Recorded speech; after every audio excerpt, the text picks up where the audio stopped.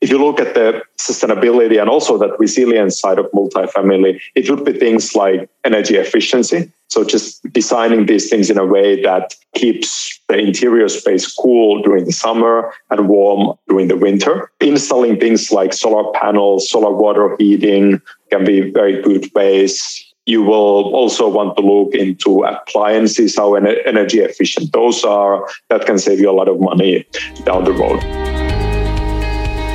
This is your daily real estate syndication show. I'm your host, Whitney Sewell. Well, today and tomorrow, we're going to discuss some things that we've not talked about too many times, if at all, on the show before, and some things that are happening in our industry that I want you to be aware of, right? Because I think that these things are going to affect us, whether you are active or passive. Over the next few years, it's going to change the way we do business potentially. And our guest today is Johannes Urpelainen. And he's an experienced real estate and technology investor with a nationwide portfolio in numerous asset classes. He's a general partner in numerous units as well. But also, he's an expert in 3D printing technology. And I've been a part of developing a 44-unit build-to-rent community in Houston, Texas, using 3D printing. So it's a very interesting technology. And I want to go watch some videos of this myself and learn some more about how this functions, because I do believe it's going to grow and it's going to be something potentially that is going to change the way we develop and build. And he's going to dive into that in some detail, but he's also going to talk about climate change and what to expect, moving forward in that and different metros or different markets, right? And how we should be thinking through that and even where to find some information on that. And we're going to dive into 3D printing. And he's going to talk about what that looks like as an operator to some degree and just technology moving forward and how that's going to change our business. I think you're going to find the show very interesting. Johannes, welcome to the show. Honored to have you on and honored to be able to do maybe a couple segments here with you and dive into a couple of your superpowers or your specialties, things that you are a master in. And so that's what we want to do, right? And provide as much value to the listeners as possible. And I know you're going to do that today. Give us a little about your real estate background and your focus right now, and we're going to jump in. Absolutely. First of all, thanks for having me on the show. I got into real estate really through passive investing. I started passive investing around 2019. I was looking at the stock market valuations and having some difficulty understanding why people are paying so much money for so little income through these publicly traded equities. Started investing both as an active investor doing kind of small single family investing and syndications, and did a lot better on the syndication side as a passive investor. Decided to expand that.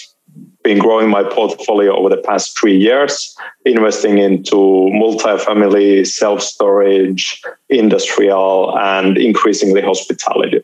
So that's how I got started with this. And about 8-9 months ago, I also decided to go active myself, started my real estate business, which is called Oasis Equities, doing some multifamily deals and hospitality acquisitions as well. Awesome. Well, it's interesting. It's interesting to me, though, also how many people know exactly what you just said about the stock market and even see that, but they're still so afraid to do something different. Yeah. I see it so often. Go ahead. Absolutely. I think there is something about these syndications that until you actually get into them and understand them, people are wondering, is this a scam? Is it a Ponzi scheme? Are you going to lose all of your money? You look at those, long placement memoranda and have no idea what they mean. It's just a scary thought before you actually do it a few times and then you realize it's a perfectly normal thing. When you invest in the stock market, there's plenty of documents that go that go along with that as well, right? But typically, you just hit accept, right? And unfortunately, you don't read those hardly ever either, right? Or who does? Unfortunately, right. But that's so true what you said, and it is. You hear that word syndication, right? And right then, people are scared often, or it's just mom and dad never told me about this thing, so it must not be real, right? Or it has to be a scam. But no, I appreciate that. And so speak to, maybe your first syndication. How did you gain comfort in investing in your first syndication passively? Yeah, so when I made my first investment, I wasn't really not very educated about real estate back then. I stumbled on it online. I just found a syndication on Google and did a little bit of study. And what I found very attractive about it was that I was actually able to understand what I was investing in and how it worked. They had these rent projections, they had expenses, they discussed the financing. And that is very different from buying an index fund where you're buying everything, right? So I thought, okay, this makes a lot of sense.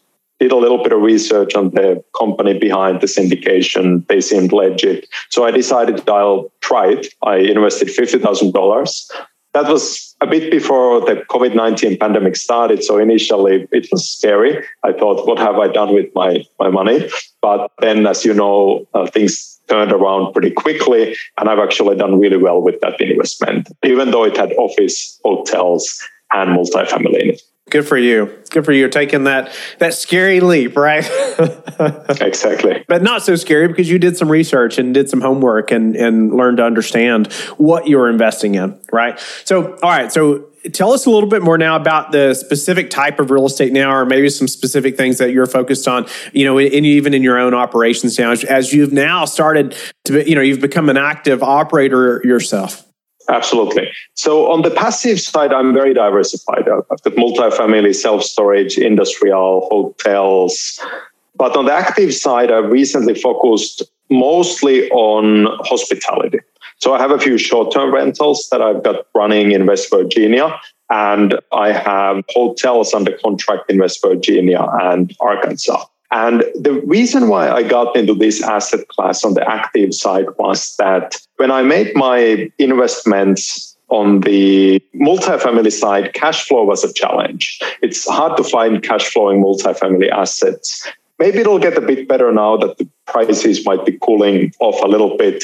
But at least last year, I just couldn't find anything that was cash flowing very well. On the short-term rental side, the scale is the problem because you're still stuck in this single-family home investing trap where each one of those assets is a real headache. So I was thinking maybe hotels would kind of solve those two problems at the same time. So that's how I got into hospitality.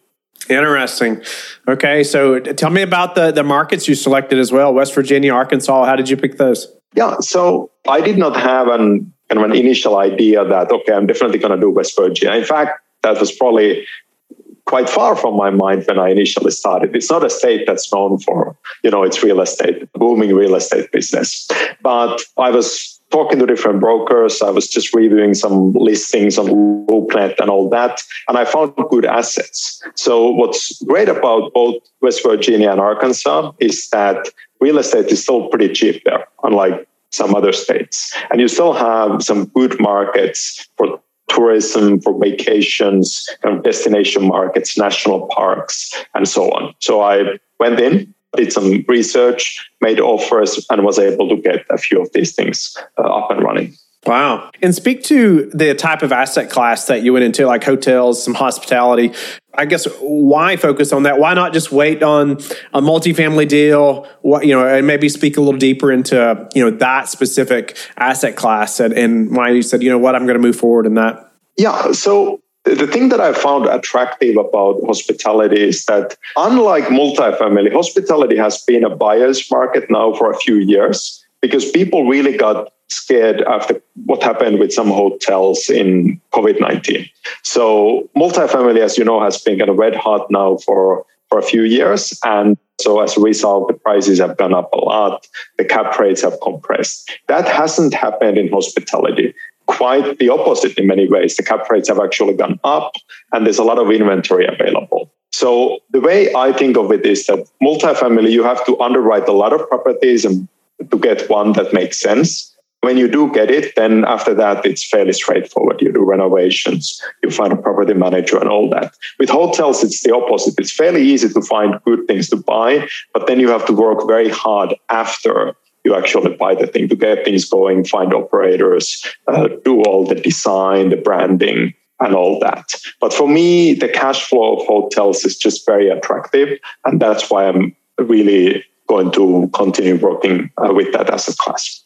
Awesome. Okay. No, that's great. I just always wonder why some choose some asset classes over the others and how you move forward or how you think through that. I know some of the listeners are wondering that as well, even as some of them are contemplating different asset classes. I know something that you think through, and we briefly discussed like the sustainability piece of in multifamily and different asset classes. Speak to that a little bit. Like, what is the importance of sustainability? What does that mean? Yeah, absolutely. And this is actually has played an important role in going active. So one thing I should mention, first of all, is that my very kind of initial active effort was an accident. So I had made an investment, a venture capital investment, in a company that 3D prints housing. So they use 3D printers to produce rental units, duplexes specifically. Made a small investment as a venture capitalist, a very early stage company, and went to Houston to meet the CEO. And the CEO asked me to consult for them, to help them with developing the business, because I had this sustainability background and it's a big part of their selling point. So what sustainability really means is this idea that we are facing all these environmental problems right now, most notably our changing climate. So we have these extreme weather events, we have sea level rise, we have droughts, we have extreme heat.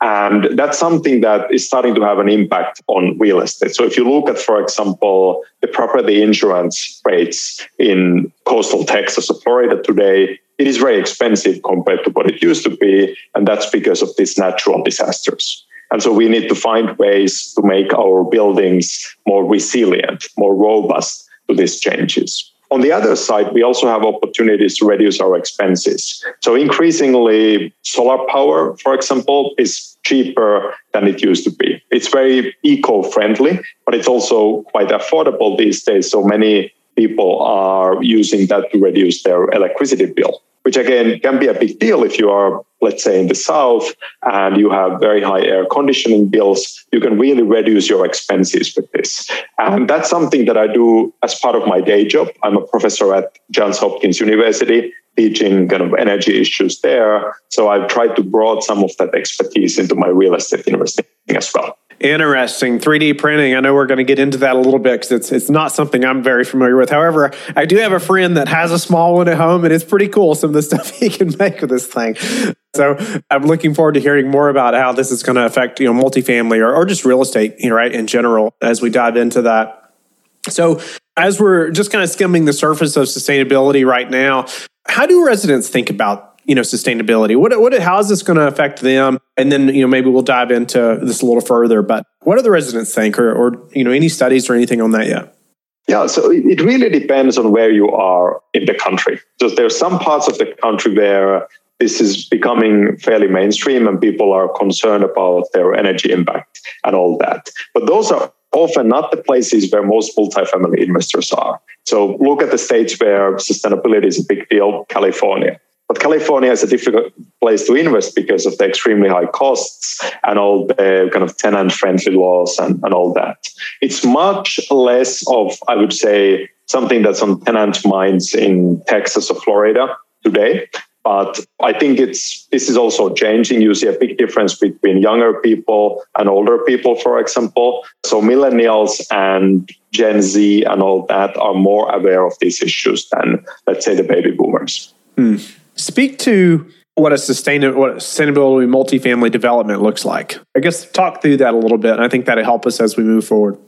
Absolutely. And the first thing I would say about that is that multifamily is itself inherently sustainable, right? Because you are kind of packing a lot of density in those buildings. So if you compare how much land, how many resources, how much commuting do you need if you have 1,000 people living in multifamily units as opposed to single family homes in a suburban kind of subdivision, it's a big difference, right? So that is the first thing. But today, I would also say, if you look at the sustainability and also that resilience side of multifamily, it would be things like energy efficiency. So just designing these things in a way that keeps the interior space cool during the summer and warm during the winter. Installing things like solar panels, solar water heating can be very good ways. You will also want to look into appliances, how energy efficient those are. That can save you a lot of money down the road. So it's a combination of just multifamily being inherently sustainable because of the density,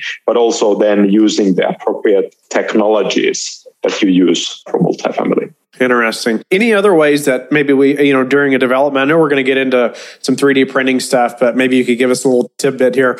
What is 3D printing? What's the role that it's going to play in this as well? Yeah, so 3D printing is really, from a sustainability perspective, reduces the environmental impact of actually building those homes. So think of traditional construction.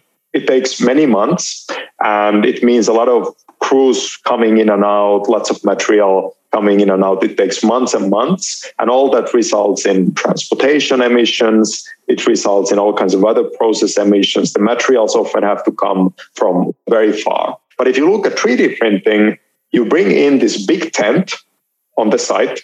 You bring in the 3D printer, which is a huge machine, not like your friend's little 3D printer. It's a huge 3D printer. It costs $1 million just the printer itself. And then within a week, you have the structure of the house ready.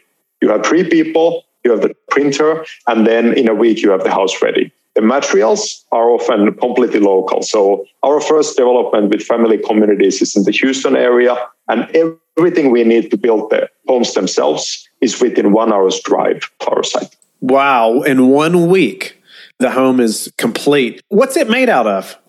I don't know what this looks like. I'm trying to visualize this in my mind. Absolutely. So let me walk you through the whole kind of sequence of events. So first, of course, you need to do site work, and 3D printing doesn't help with that, right? You have to have all the infrastructure and everything ready. That's done old school, just very traditional techniques. The key thing where we save months of time and tens or hundreds of thousands of dollars is the structure, right? So you're kind of like layering concrete. These are concrete or cement homes, at least with our technology, and you're just layering them one layer at a time. But what is really cool about that is that you are layering it in a way that makes everything else very easy. So for example, you have all the spaces ready for electric, for plumbing, and everything there. So once you have the structure, all you need to do is go and add electricity, plumbing, all that, add the appliances, the finishes, and that's it. Today, I would say they still look a bit different from traditional construction, but not so much anymore. You have these homes actually, for example, in Austin, there is a 3D printed community that sold at market price, and people have been very happy with it. So it's actually pouring concrete, is that right? Correct. Okay. No, that's interesting. Because my friend's 3D printer, it just looks like plastic. So I was just trying to figure that out. So why don't we jump into what is 3D printing, and let's talk about that a little bit, because we're talking about it. I want the listener. I know the listeners are thinking through this, and maybe they have a friend that's done the same thing or making things with it, and they're trying to figure this out. What is 3D printing, and let's dive in. Yeah, absolutely. The way you can think of 3D printing is it's really just a technology that takes the basic idea of printing. You have this machine that spits out paper in kind of traditional, I wouldn't call it 2D printing, but just traditional printer. But then instead of just having that for paper or graphics or something like that, you can have that for almost anything. You can print things. If you design the printer the right way, you can print almost anything now. You can print different machines, you can print out different materials, you can print out homes now. And what it does is, because it kind of streamlines the process, you can do things a lot faster and a lot lower cost than with traditional construction. Traditional construction, as you know very well, as a multifamily entrepreneur, is a very complicated process. You get different people with different expertise. Everything needs to be coordinated. Everything is very expensive, lots of time and everything. With 3D printing, a big chunk of that is done with this one machine producing a certain design. It's, of course, not nearly as customizable as traditional stick-built, where if you have a lot of money, you can do almost anything. But if you're looking for kind of high quality, durable housing for middle-class families, 3D printing is a very promising technology for that. Wow. So will the walls, the entire structure be concrete? Is that what, yes. What it will be? Okay. I mean, you can then, if you want, you can add a roof that's metal or shingles or whatever. You will add the flooring and all those finishes. But yes, the basic structure is concrete. Okay. Well, speak to, how 3D printing is going to change, the American housing market, or make it more profitable or less, or how do you see that working out? First of all, we need to remember that this country has a huge housing shortage, right? So the real reason why multifamily is such a great investment is not just because the interest rates were down for a little while or because millennials like to rent or anything like that. The real reason is that we need something like 4 to 5 million new housing units, and those are not coming because of the cost. They are just so expensive to build today. And what 3D printing does is it allows us to build faster and at a lower cost. So the way 3D printing is going to change American real estate and housing is just going to make it a lot more affordable than it used to be. So if you think of building a house today in, let's say, Texas, where we work in Houston area, can cost $200,000, $250,000, maybe even more. If you do that for $150,000, that would be a complete game changer for many families that are not making, $300,000 a year. Okay. Speak to who's going to own this 3D printer. I was thinking about the developer that's going to go in and make the houses more affordable and more profitable, maybe in multifamily, whatever that's going to look like. But who owns that machine? Is that the developer, or are they going to hire somebody to come in and do this? Or are they going to own it themselves? What does that look like, or as you see this, growing, over the next many years, probably? Yeah, there's a few different ways to do this. So the way we would do it at family communities is we would buy the printer and then we would have a licensing agreement with the technology provider, with a company called Mudbots that kind of allows us to use it in certain ways and all that. So it's a combination of ownership and licensing. The contractor or developer that works with us would then actually be an equity partner in our company. So they would be partly compensated with cash, like you typically do with a general contractor, but they would also be compensated with equity, which means that we need to raise less capital to get this going, but they get this long-term income stream from doing this. And this, by the way, is a very common trick in Silicon Valley, right? So if you are investing in a tech company, there's often no money moving except from the investor to the operator, and then the operator gives you equity, and over time you start making money instead of kind of real estate where we typically make an equity investment and expect distributions in like 6 to 12 months. Wow. Okay. No, that's interesting. I just wondered what that's going to look like, as we're doing a few developments as well, potentially more in the future, but mostly partnering with a developer that's already established in a market, right? But this is interesting, as we think through, hey, potentially this could be a game changer, right? If you can build units that much faster, and and I'm sure the 3D printing capabilities are only going to grow so quickly, right? And what do you see that looking like? I mean, the capabilities that you have now to do a 3D printing and building a house or an apartment building, a year from now or 5 years from now, how do you see that changing? So I think we are right now at the time, kind of at the cusp of this becoming a commercially viable thing. Just 3-5 years ago, it was still laboratories and demonstrations and pilots. But now we have proof of concept. We have these in Austin. There's 3D printing housing in New York State, in Virginia, where I think both of us actually live. So this is a real thing now. It's still obviously not yet where it needs to be to produce 5 million units or anything like that.